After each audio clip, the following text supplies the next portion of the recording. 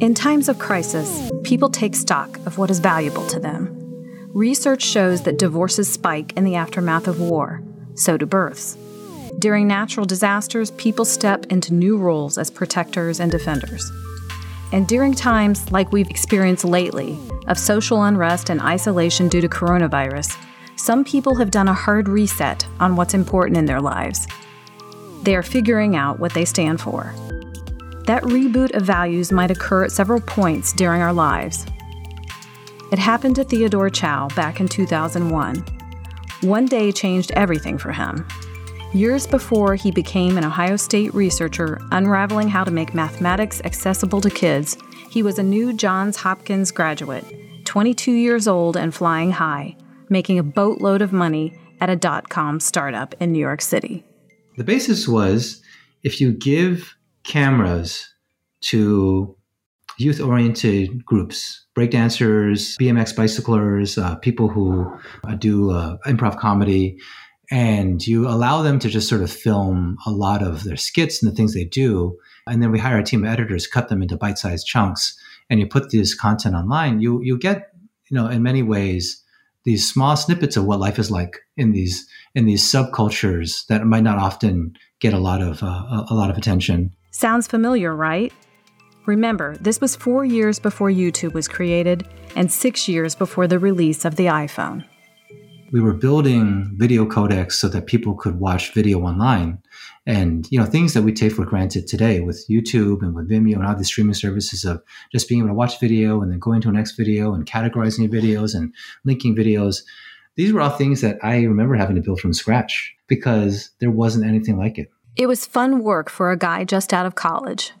Chao went to Amsterdam to help film the Cannabis Cup, which he calls the Oscars of the marijuana industry, and around the United States, marketing to college youth culture.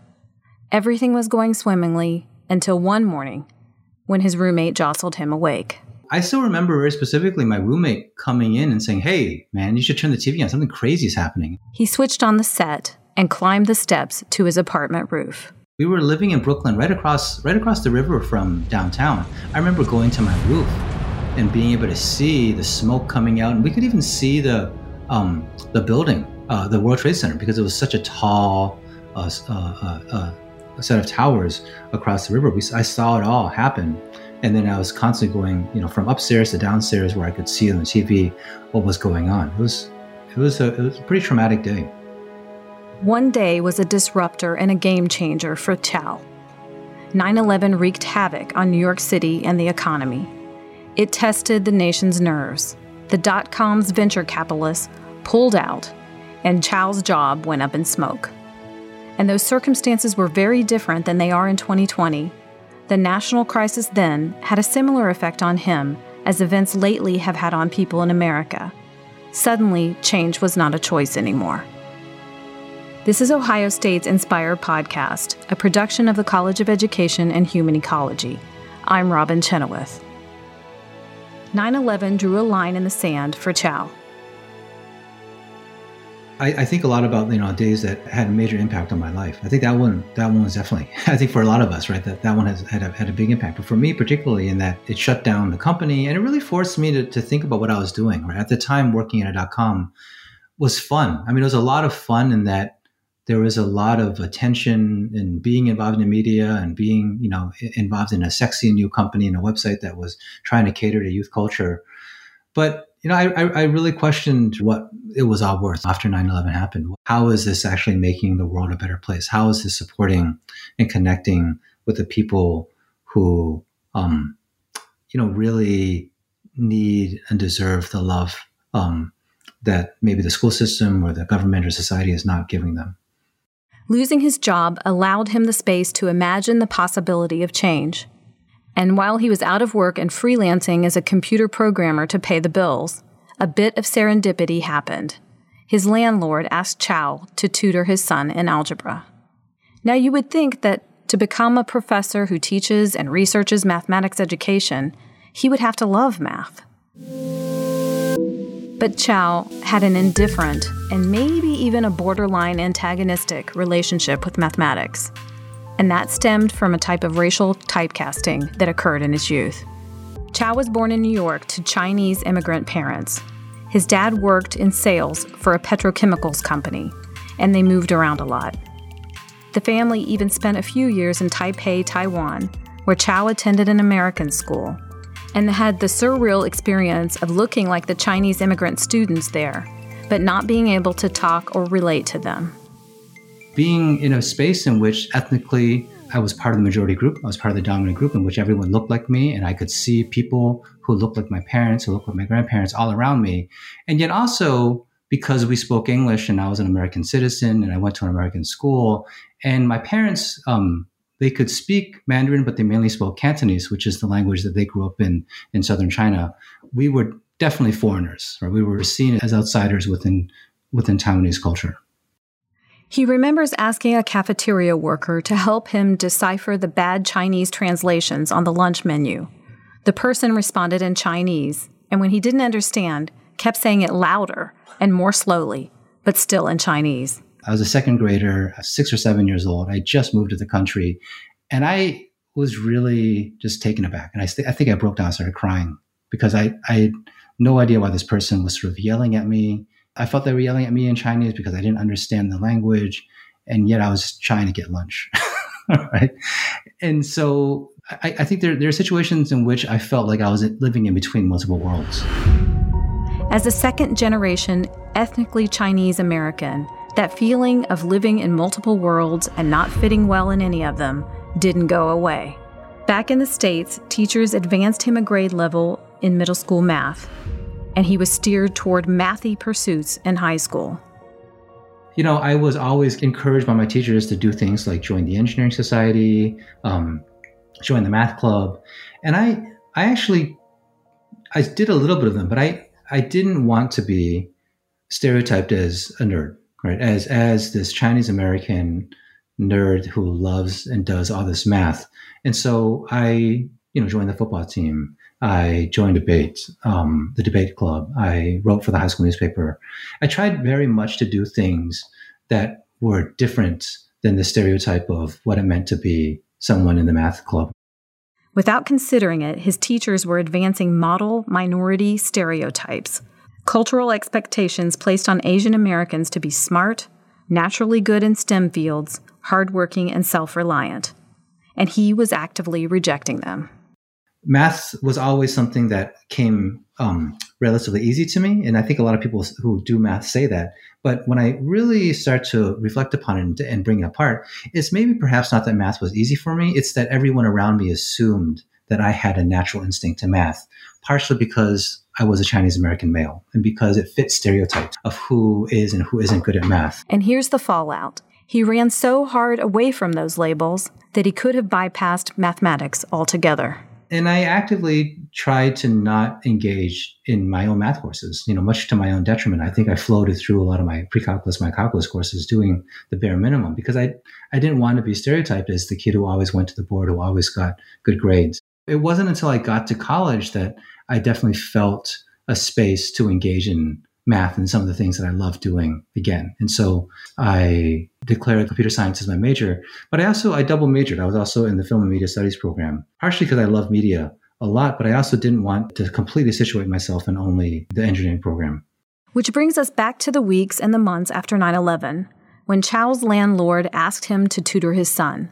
The boy's name was Chris, and he was suffering the way many children do through his dreaded 8th grade algebra class. This poor kid was just following along, copying the notes and doing everything, and then trying to do his homework and realizing that the problems in his homework were not exactly like these example problems in school and not knowing what to do, right? He was taught how to follow as opposed to given the opportunity to develop his own thinking and his own problem-solving ability. Which gave Chao a point of comparison to his own middle school experience. Chris's class probably had a teacher-student ratio of 1 to 30. Chao's learning was wholly different because he had been identified as gifted at math and attended a high school that offered higher-level courses. And so I saw immediately, I'm like, there's such a disconnect here because I was a child who, because I was pushed into these honors courses, because I was pushed into these accelerated math classes, I was always in small groups and given opportunities to really think through and work with my peers to have a lot of fun with math. And I had never myself experienced some math in which you're told what to do. You're told this is how you get the right answer. And if you keep doing this procedure, then you get the answer and that's it. That's all you need to understand. And I remember very specifically like that. I saw that this was a huge problem, not just in math, but just in the way that society treats children, that only children who show promise or children who fit a certain stereotype are allowed to think, and everyone else is told to follow. Tutoring Chris allowed Chao to see that math was being used as a gatekeeper in the American educational system. People who score well on achievement tests take algebra as early as 7th grade, which sets them on a path of taking higher level classes in all subjects. These honors classes allow them a greater chance to score well on college placement tests, which gives them a better crack at getting into college. That same algebra class that Chris was fighting to pass, it's the biggest arbitrator of who makes it into college and who doesn't. And whether Chris continued on to take another algebra class could correlate to how much he earns. The higher the level of math, the higher his income, research shows. Chao began to obsess about how to teach Chris differently so that he could interact with algebra on new levels. This is the early days of the internet even, right? So it wasn't like today where you could find all sorts of YouTube videos and lesson plans online. I was scouring through old texts, looking through things of really trying to get, of engaging him in really amazing and deep algebra problems. Not these standard problems that have one answer. A train leaves Baltimore at this time and another train leaves Philadelphia this time. Figure out when they meet. But problems that had multiple solutions or complicated enough that you never really are sure that you got it right. You just have to justify it. And that was fun. Chao spent hours preparing lessons, putting off the freelance programming work that he was beginning to hate. In the chaos that was 2001 and 2002, it became clear that he had reached a crossroads. He could wait until he got hired by another startup, or he could use his knowledge, compassion, and his own marginalization to make a change for others. So he enrolled in an alternative teaching certification program for New York City schools. I did alternative certification that gave me an emergency credential so that I was directly in the classroom. I basically had, 12 weeks of training in a summer, and then I was thrown into a classroom right away. And while I was in the classroom, I was going to work on my master's part-time, 2 nights a week. He was assigned to IS 318 in Brooklyn. I taught at IS 318, Eugenio de Hostos Intermediate School in South Williamsburg, sort of the intersection of Williamsburg, Bedford-Stuyvesant, and Crown Heights in Brooklyn, New York. The same middle school that rapper Jay-Z attended, and later the backdrop to his music video, Hard Knock Life. It's hell when I come through. The Life and Times of Sean Carter, nigga, Volume 2. In his music, he talks a lot about the environment he grew up in, the Marcy projects and places like that. I got to see what that community and what that world was like beyond the stereotypes and even beyond the sort of glorification that he uses in his music about how rough and how difficult this neighborhood is, and really see it for the vibrant community it was. His students were African American, Dominican, Puerto Rican, Bangladeshi, Indian, Russian, Polish. All mixed together in this one school in Brooklyn. It was fascinating to me, being in an environment in which you have these multiple generations of immigrant families, and all sort of shared under the banner that they're not white. And even a lot of the Polish students, what was interesting was they were ethnically would be able to pass as white, but given the demographics of the school and the communities they're from, they definitely were more positioned as new immigrants to the United States. Chao quickly moved beyond the tropes of working in rough, drug-infested Brooklyn neighborhoods. What I really saw in the communities that I was in is a really loving network of people who might have been first or second generation immigrants, of communities who had been collectively together in New York for multiple generations, and a real shift from one immigrant group to another. The teachers, who were themselves second and third generation Irish, Italian, or German immigrants and had grown up there, were now teaching children who came from the Caribbean, Africa, and Asia. It's the same story of American immigration retold, but with people who racially and ethnically look different. His initial thought was he'd go to IS 318 to learn to become a better teacher. But he quickly discovered it wasn't going to be that easy. What I've learned is that a lot of the curriculum that I have to teach, a lot of the things that I have to cover as a math teacher are actually not really good for children's actual thinking. A lot of it is children having to learn how to regurgitate material. Like, for instance, I remember having to do countless lessons on children being able to convert between ounces and cups and liters and all sorts of different measurements that in the world of 2020, everyone who has a phone can just like ask their phone to do it for them. I remember having this feeling as a teacher of like, what am I doing? What am I doing? Am I doing what I thought I would do? Am I actually helping children learn to become critical thinkers and become leaders of their own communities and be able to change the world around them? Or am I focusing on helping them become more and more obedient, to learn to stop questioning the world around them, to learn to stop making sense of the world around them, and to just listen and follow? And so Chao decided it wasn't enough for him to teach. He wanted to change the way mathematics is presented to students. He began applying to PhD programs and then was offered funding to be a part of a research project at the University of Texas. It ended up being a life-changing experience for me. I was able to focus fully on scholarship and unpack a lot of the things that I now know about how mathematics is taught and how it's taught in ways that actually depower a lot of children. He learned a lot of things. That standardizing a mathematics curriculum often takes power away from the teachers who need to adjust their teaching to the dynamics of their particular classrooms, and that after decades and decades, mathematics teaching remains formulaic, which misses the point of teaching children to think for themselves and to do so creatively. I'm not trying to say that they all do this, but I feel like a lot of times what we see in urban elementary schools is teachers talking at the kids and telling them what to do, as opposed to opening up spaces for children to come up with their own thinking, their own reasoning, and listening to that thinking and valuing it. Doing worksheets, following procedures, memorizing names of geometric shapes and algebraic formulas. Okay, everybody, today we're going to learn about polygons. So everybody knows that if it's a 4-sided polygon, it's a quadrilateral. If it's a 5-sided polygon, the disconnected type of learning that a significant portion of people despise. It's not the type of teaching that's going on in affluent schools either. There, a more engaged teacher might say something like this. Hey, I have a bunch of rods here and like a bunch of marshmallows. Let's all create shapes together. Then why don't we try to figure out ways that we can categorize the shapes and talk about them?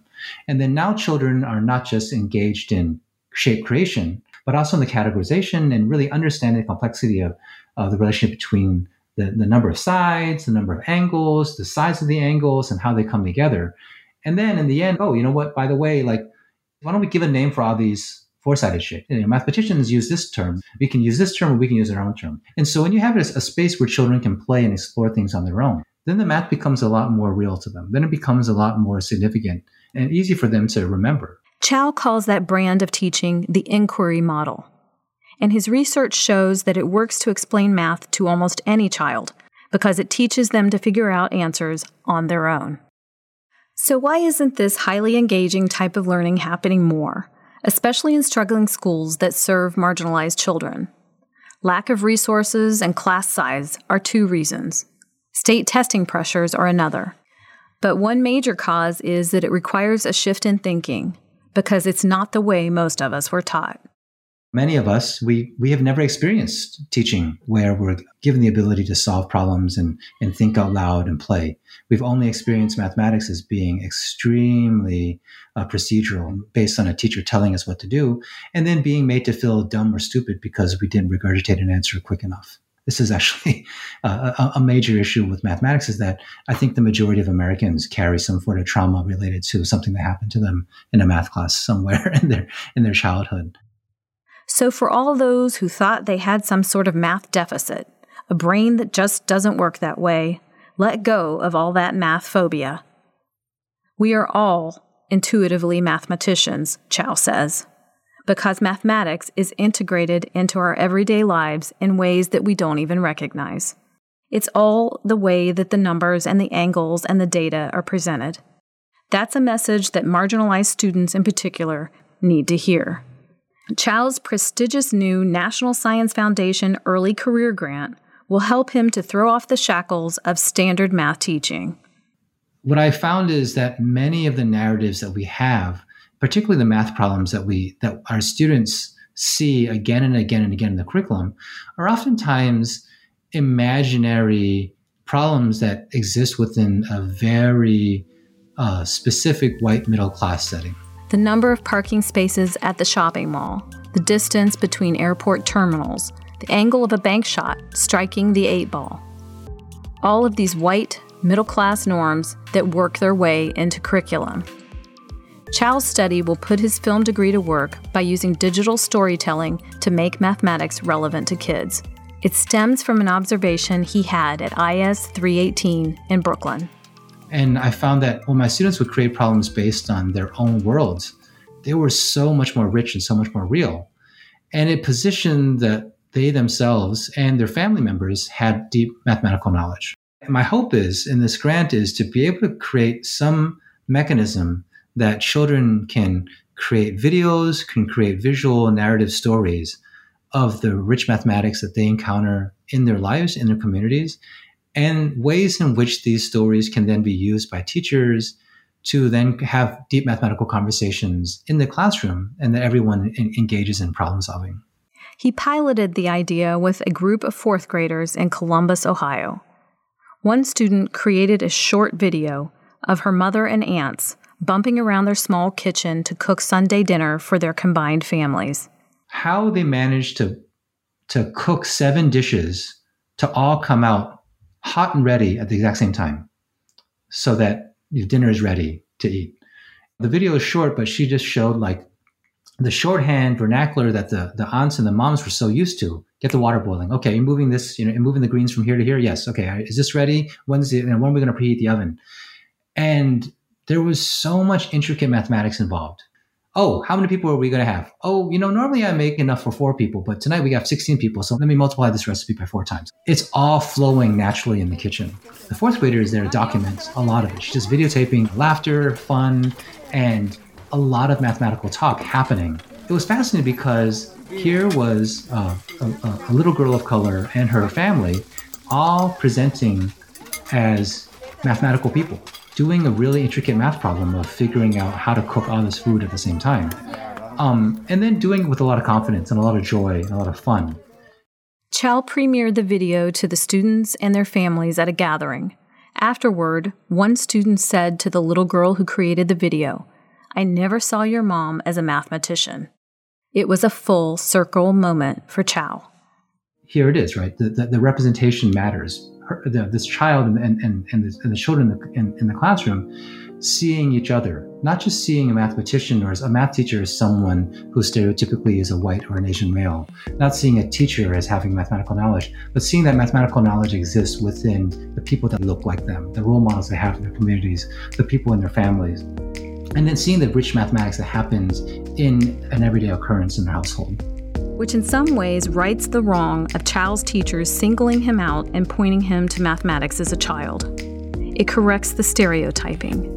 We are all mathematicians. The black fourth grader and her aunts cooking dinner. The landlord's son who needed to better relate to algebra. And the Chinese-American professor who, but for losing his job, almost missed out on helping people see how relatable and fun math can be, if only they are properly introduced to it.